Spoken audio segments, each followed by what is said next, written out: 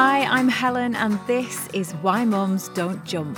Busting taboos about leaks and lumps after childbirth. All the stuff that happens to your pelvic floor that no one ever talks about. Incontinence, prolapse, pelvic pain, problems that affect millions of women, 1 in 3. I'm one of them. I have a prolapse. My pelvic organs fell out of place after the birth of my second child. And if you had told me back then that I would be speaking about this stuff out loud, I would have told you to give your head a wobble. Hi everybody, hope all is well. If this sounds a bit weird, it's because it's the Easter holidays and we're on the road, and so of course that means that the 7-year-old has chickenpox, poor lad. So he's suffering. But aside from that, all is well. Thanks as ever to everyone who's been sharing the podcast, shouting about the podcast. It honestly makes such a difference when you recommend it to friends or when you just drop a little note on a WhatsApp group. I notice it makes a big difference. I'm so grateful. And I also loved this week hearing from a woman who said that the podcast had given her the knowledge and confidence to push for a pessary appointment. This made me very happy. Good luck with that. I have mine this week too, finally. I'll tell you all about it in the next episode. Things you never thought you'd say on a podcast. So this week's guest is an absolute legend in the world of pelvic floors. She's one of the first people I called when I decided to start this, so it's ridiculous actually that it's taken me this long to get her on. It is, of course, Elaine Miller, aka Gusset Grippers, the fabulous comedian and fellow, no less, of the Chartered Society of Physio. So I wanted to start, but we'll get through a few different bits, but I wanted to start by talking about your television appearances recently. So you were on the telly, you were all over the telly a few weeks ago, and the newspapers were saying that you put the entire nation off their Cocoa Pops by talking about pelvic floors with Lorraine Kelly. So what was going on there? How did that come about? I was doing a thing on social media, Dry by Christmas. So the evidence is that if women with stress incontinence do pelvic floor exercises 3 times a day for 3 months, about 3/4 of them will get completely dry on their own. So I've done it for a few years, but I'm not very good with social media, so it's always been a bit piecemeal. And I thought this year I'll put proper effort into it and see if I can get some data to show that this worked, that using social media to remind women got engagement, because if I can demonstrate that, then I can hopefully get some funding to actually do it properly next year. So I had sent a press release out, and I don't really know how, but somehow I got a phone call from Women's Hour, and then Steph's Packed Lunch, and then the producer from Lorraine got in touch because she'd heard me in Women's Hour. So yes, I'm practically a national treasure. Well, I bet you had a good laugh, did you? What was it like being in the studio, doing all the bits? Yeah, it's really interesting because I'm quite nosy, and I quite like seeing how things go on, like behind the scenes, and I do enjoy being in a green room because you never know who else is going to turn up. Did you meet Wet? Aye, but it wasn't Marty Pello, it was the new guy, and what's his name, Graham, the guitarist. Oh, I don't know. Poor old Graham. But there's politicians and things. Baroness Varsi was in that green room as well, and comedians, and that's interesting because then you've got them. Yeah, you can talk at them and saying, this is what I think. Yeah, I just thought it was really interesting, just that idea that people were on social media saying that you'd put them off the Cocoa Pops, and that's obviously what the newspapers picked up on. And I was just like, why are we so horrified about the idea of Lorraine Kelly doing a pelvic floor exercise? Yeah, it's interesting that the way that I quite liked it. So if you're going to do comedy, it's the sort of ideal is you have quotes on your poster that say, hilarious, really funny, brilliant person, and then somebody calling you something really negative because it's funny. Puts the nation off the Cocoa Pops. Yeah, off-putting, the Daily Mirror. That's a great line to have in your promotion if you're going to do a comedy tour. But the Physio Network was really supportive. They were outraged and saying this is terrible because we must be able to talk about these things. And I'm like, this is gold because it's such an outrageous headline.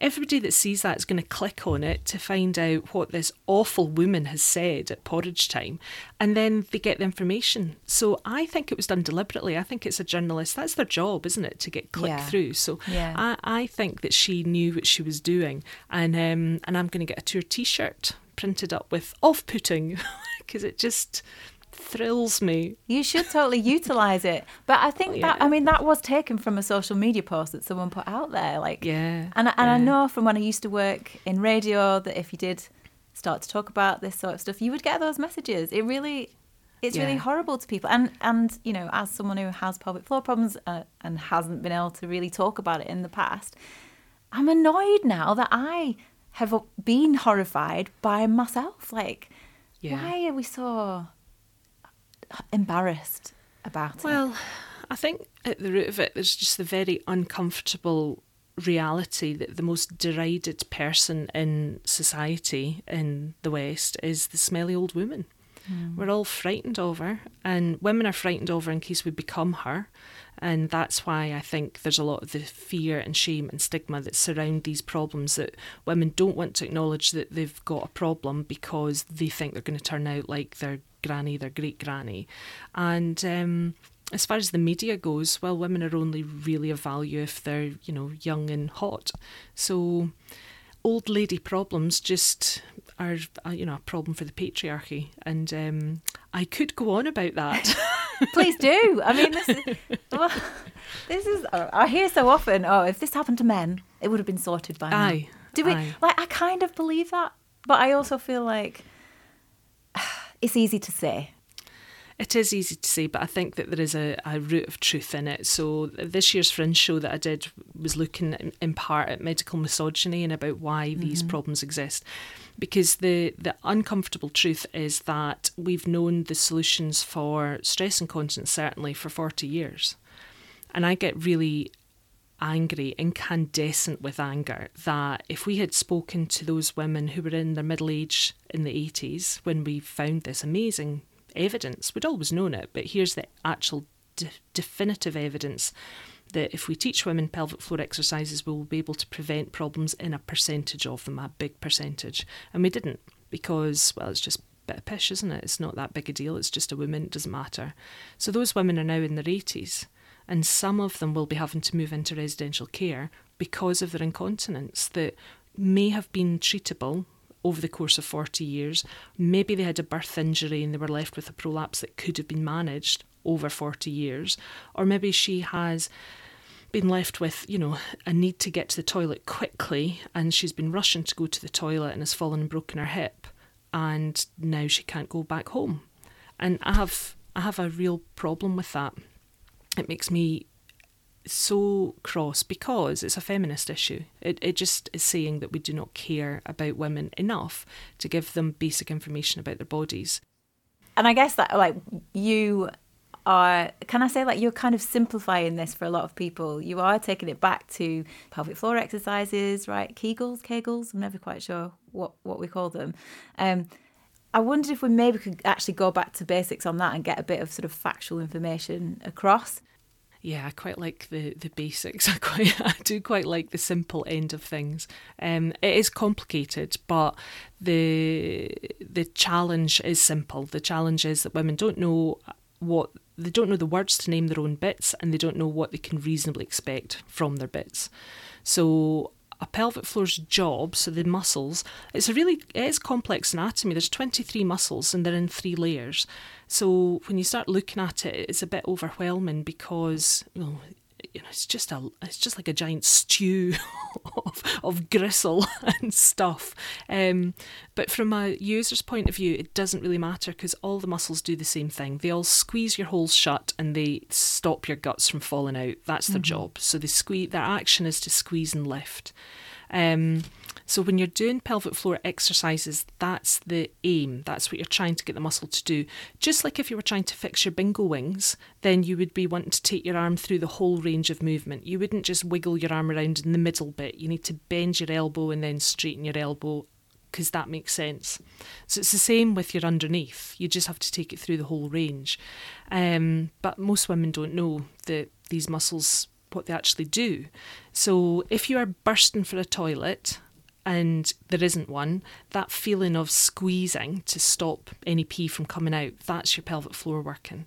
If you're trying to stop a fart from escaping and you're squeezing really tight because, you're sitting next to somebody that you don't want them to know the disgusting thing you ate for your dinner last night, then that's it. That's what the aim is. Mm-hmm. But if you really pay attention to what your bumhole does when you're trying to hold in a fart, it lifts up slightly. Mm-hmm. So it's not just holding it shut. If you really pay attention, you've got a good pelvic floor contraction, the whole thing lifts, and that bit's important. We want people to be able to see that they can squeeze and lift, and if they can't feel both, then they probably have some weakness or something in the way that's stopping that action. So we want them to come to clinic.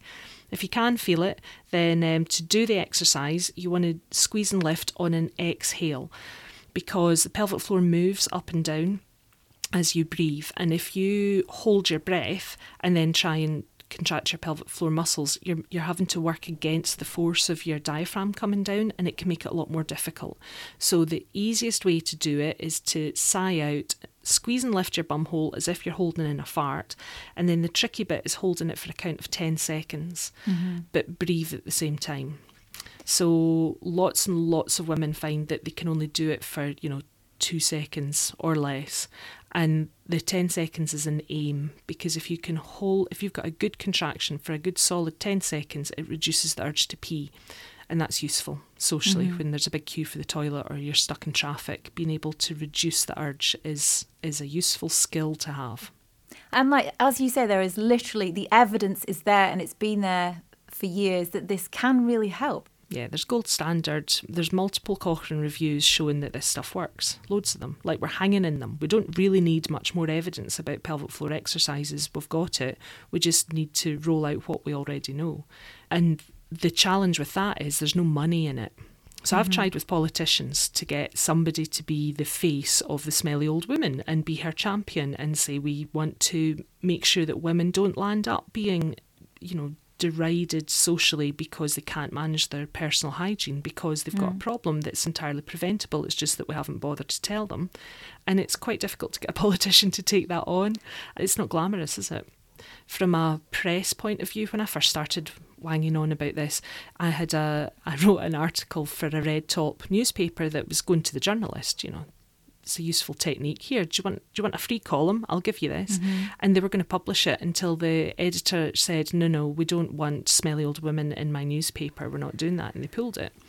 So and the shame and stigma is real. Well, of course you're going to be embarrassed. It is embarrassing. These things are shameful. I can't find a society where it's okay to be incontinent unless you're a baby. It's not okay. So these are barriers to engagement, all of them. Unless you've got a role model or a champion or, a hero in the narrative, it's really difficult to get above all the other stories that are going on in society, especially now with social media. Although that can also be a strength, because things like podcasts, like you're talking about issues that are stigmatised in your podcast, and people can listen to them privately. So people are getting information without having to sit with a book on the tube saying, my fanny fell out. They can get information in a really, which I think is a great title. I would read that book, but I do see that some people might not want to to explain why they're interested in such a topic. I'm going to ask you in a minute about how you are using humour, obviously, to try to reach the women who aren't being reached for all these other reasons. But just a really quick last one on the pelvic floor stuff. Actually, 2 really quick last ones for information, right? I have a prolapse. A pelvic floor exercises are not going to cure me, so why should I bother? Because it'll stop it from getting worse. So you're right, it's not going to cure it, but it can maintain it. And what we know is that if women do their pelvic floor exercises and they watch their weight, they avoid doing impact exercise that's causing them a problem or they adapt their impact exercise so that they've got pessaries or whatever to support the prolapse so they can still exercise. And if they've got a cough, they get that under control and they manage their bowels so that they're not constipated. If they do all of those things, then they will be able to keep the prolapse at the same as it is just now for probably around 15 years.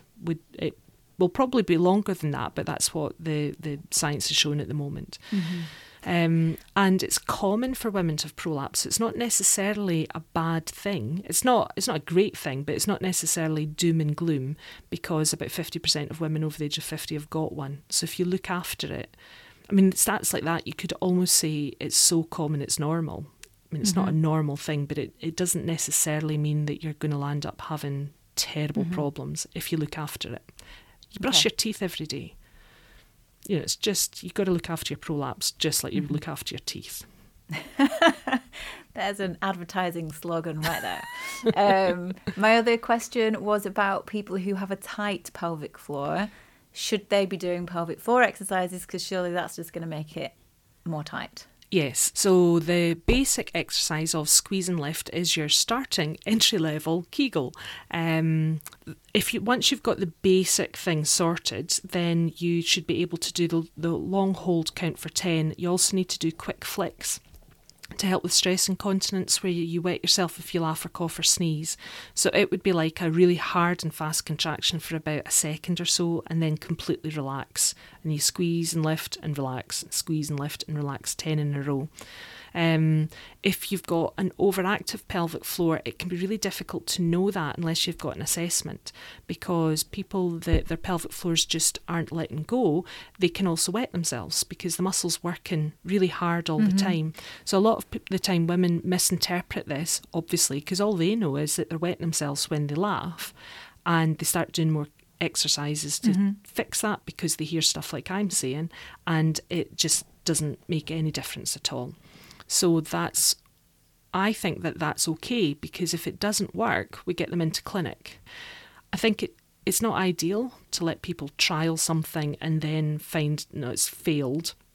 You're not going to do harm. The worst thing that's going to happen is you prolong their condition for a period of months. They might get pain. They might get pelvic. A lot of the time, people with overactive pelvic floors, they've got like an aching in their pelvis a lot of the time, or they get pain in penetration if they're sexually active, or they're going for a smear test, or they don't use tampons because it hurts. So that's a key bit of information, that if women knew if you have those symptoms, it might be that your pelvic floor is overactive, then they need to come into clinic. But for the women that don't know that, if the message is, if this doesn't work, come to clinic, I think that's good enough. So the funny stuff, how did that all start for you? Like, what? So you're a physio, merrily going around fixing people's bits and bobs, and then you're loving comedy on the side, and then you have a light bulb moment. What's going on? Yeah. I took up comedy as a bucket list thing. So there was a bunch of us at the school gate, we're about to turn 40, and we thought we would give ourselves a name, and I couldn't really come up with anything. Like, one of them was going to run a marathon, and one of them was going to finish her degree, and that she'd left because she got pregnant, so she was going to go back and finish it. One of them got divorced, which I think is very funny. Also, like, as a bucket list thing, I'm getting rid of. She did it. She's very happy now. And I didn't really have any of those three options to choose from. So I said that I would do a stand-up gig, because years and years earlier I'd been at some party telling a story about a date that had been on the night before that had been, it was funny, it was awful. It wasn't criminal, but that's about all that you could say about it. It was just an excruciating story. And there was a guy there at the party that was something to do with the comedy club, and he said, would I like 5 minutes on stage? Like, absolutely not. Why would I do that? That would be embarrassing. And he spent ages trying to persuade me, but I was unmovable, because that was bonkers. So all it did was plant in my head that I could do stand-up if I wanted to. So 20 odd years later, then that was all I could come up with a bucket list. And I loved it. I did this, it was just like 5 minutes set, and I didn't know that... Terrifying. It's only talking, like it was a carry-on with all the women at the school gate. Like, that's a bonkers thing to do. Why would you do that? And of course they all came, so I had a really, really good time. Yeah, right. But I didn't realise that it was a newcomers competition that I entered, because I thought that would be, for newcomers. And I was completely ignorant about how comedy works. So being a newcomer means that you're looking for an agent. So I'm like, lined up with these people that know what they're doing, and me going, no, this is my first time. And so I got through the competition. I got through to the kind of semi-final bit. And thoroughly enjoyed myself. It was a hoot. Loved it. Because at the time my kids were little and one of them wasn't particularly well, so there was quite a lot of stress. And being able to go out at night with a bit of lipstick on and have a laugh, I just loved it. So I kept going with it, and a patient in clinic was telling me a story about her wetting herself on the doorstep, which is a horrible thing to happen to anybody. And it wasn't just a wee bit, she lost all control of her bladder, and her very snooty next door neighbour was standing next to her and saw this happen. Oh no. So it is awful, and you wouldn't hear that and have anything other than sympathy for the person. But this patient was from Glasgow, so she was just naturally hilarious, because they just are. Glaswegians are just funny. and a lot of people, particularly in Scotland, I think part of the sort of culture is using humour to manage difficult social situations. We're quite self-deprecating, and Glasgow's really good at that. They just are funny people. So I was in stitches listening to her tell this awful tale of woe, and said to her, can I use that she knew I did stand up, because I need to come up with the new 5 minutes. And I did it at the comedy club, but it was only 5 minutes, so nobody knew this was my job. And afterwards 4 women said to me in the pub, oh, me too, it's awful, isn't it? And I thought, well, that's interesting, because only about a quarter of the women will ever speak to their GP about their incontinence. So if these 4 women who don't know each other and don't know me are prepared to speak to a stranger in a pub about pissing themselves but not their GP, what would happen if I did it on the stage? So I wrote a comedy show about pelvic floors, and the comedians were interesting because I was still new by that point, and they said, you need to be going for 10 years before you would do a solo show. Like, this is crazy.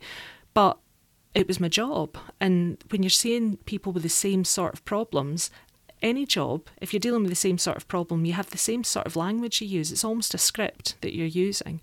So I just used patient stories and the scripts that I said and made it what I thought was funny. And it turned out it genuinely was funny, because it won a comedy award. So go me. Well, there you go. Smashing it on all fronts. I mean, that's the thing, isn't it? There is a danger, I suppose, that you minimise it, and we know how badly it affects people's lives and stuff. But your evidence is there, isn't it? The women that come up to you afterwards and go, well, thank you for talking about that, because I haven't been able to talk about that, and I do need help, and maybe that's the trigger. Yeah, I didn't realise it at the time, but a few things happened. There was a male journalist came to review the show, like a critic, and he said in his review that it was strange for him being in a room where there was a comment made about incontinence pads, and he didn't see that it was a joke, but it definitely was a joke because all the women laughed. And I thought, that's really helpful, because the woman who is struggling and ashamed gets the joke, but she only gets the joke because she understands what it's like to wander around with an incontinence pad, and all these other women are laughing because they also understand. So you're not on your own. Yeah. So the show did well at the Fringe here in Edinburgh, so I was invited out to Australia, which is quite flattering. And I got linked up with a university there whose project was looking at obesity and pregnancy, which is also a condition that's surrounded with shame and stigma. And the professor was interested in using humour to address that. So we did a literature review together, which was published in August, about using humour as a health promotion tool, which is invaluable because thanks to Professor Skouteris and our team at Monash, I now have evidence that this works. I have evidence that it is possible to influence behaviour through using humour. So the next thing I need to do is show whether or not the show encourages help seeking. And if the data shows that about 25% of women will go and speak to their GP. If more than 25% of my audience go and speak to their GP afterwards, I get to call it an intervention, which is hilarious.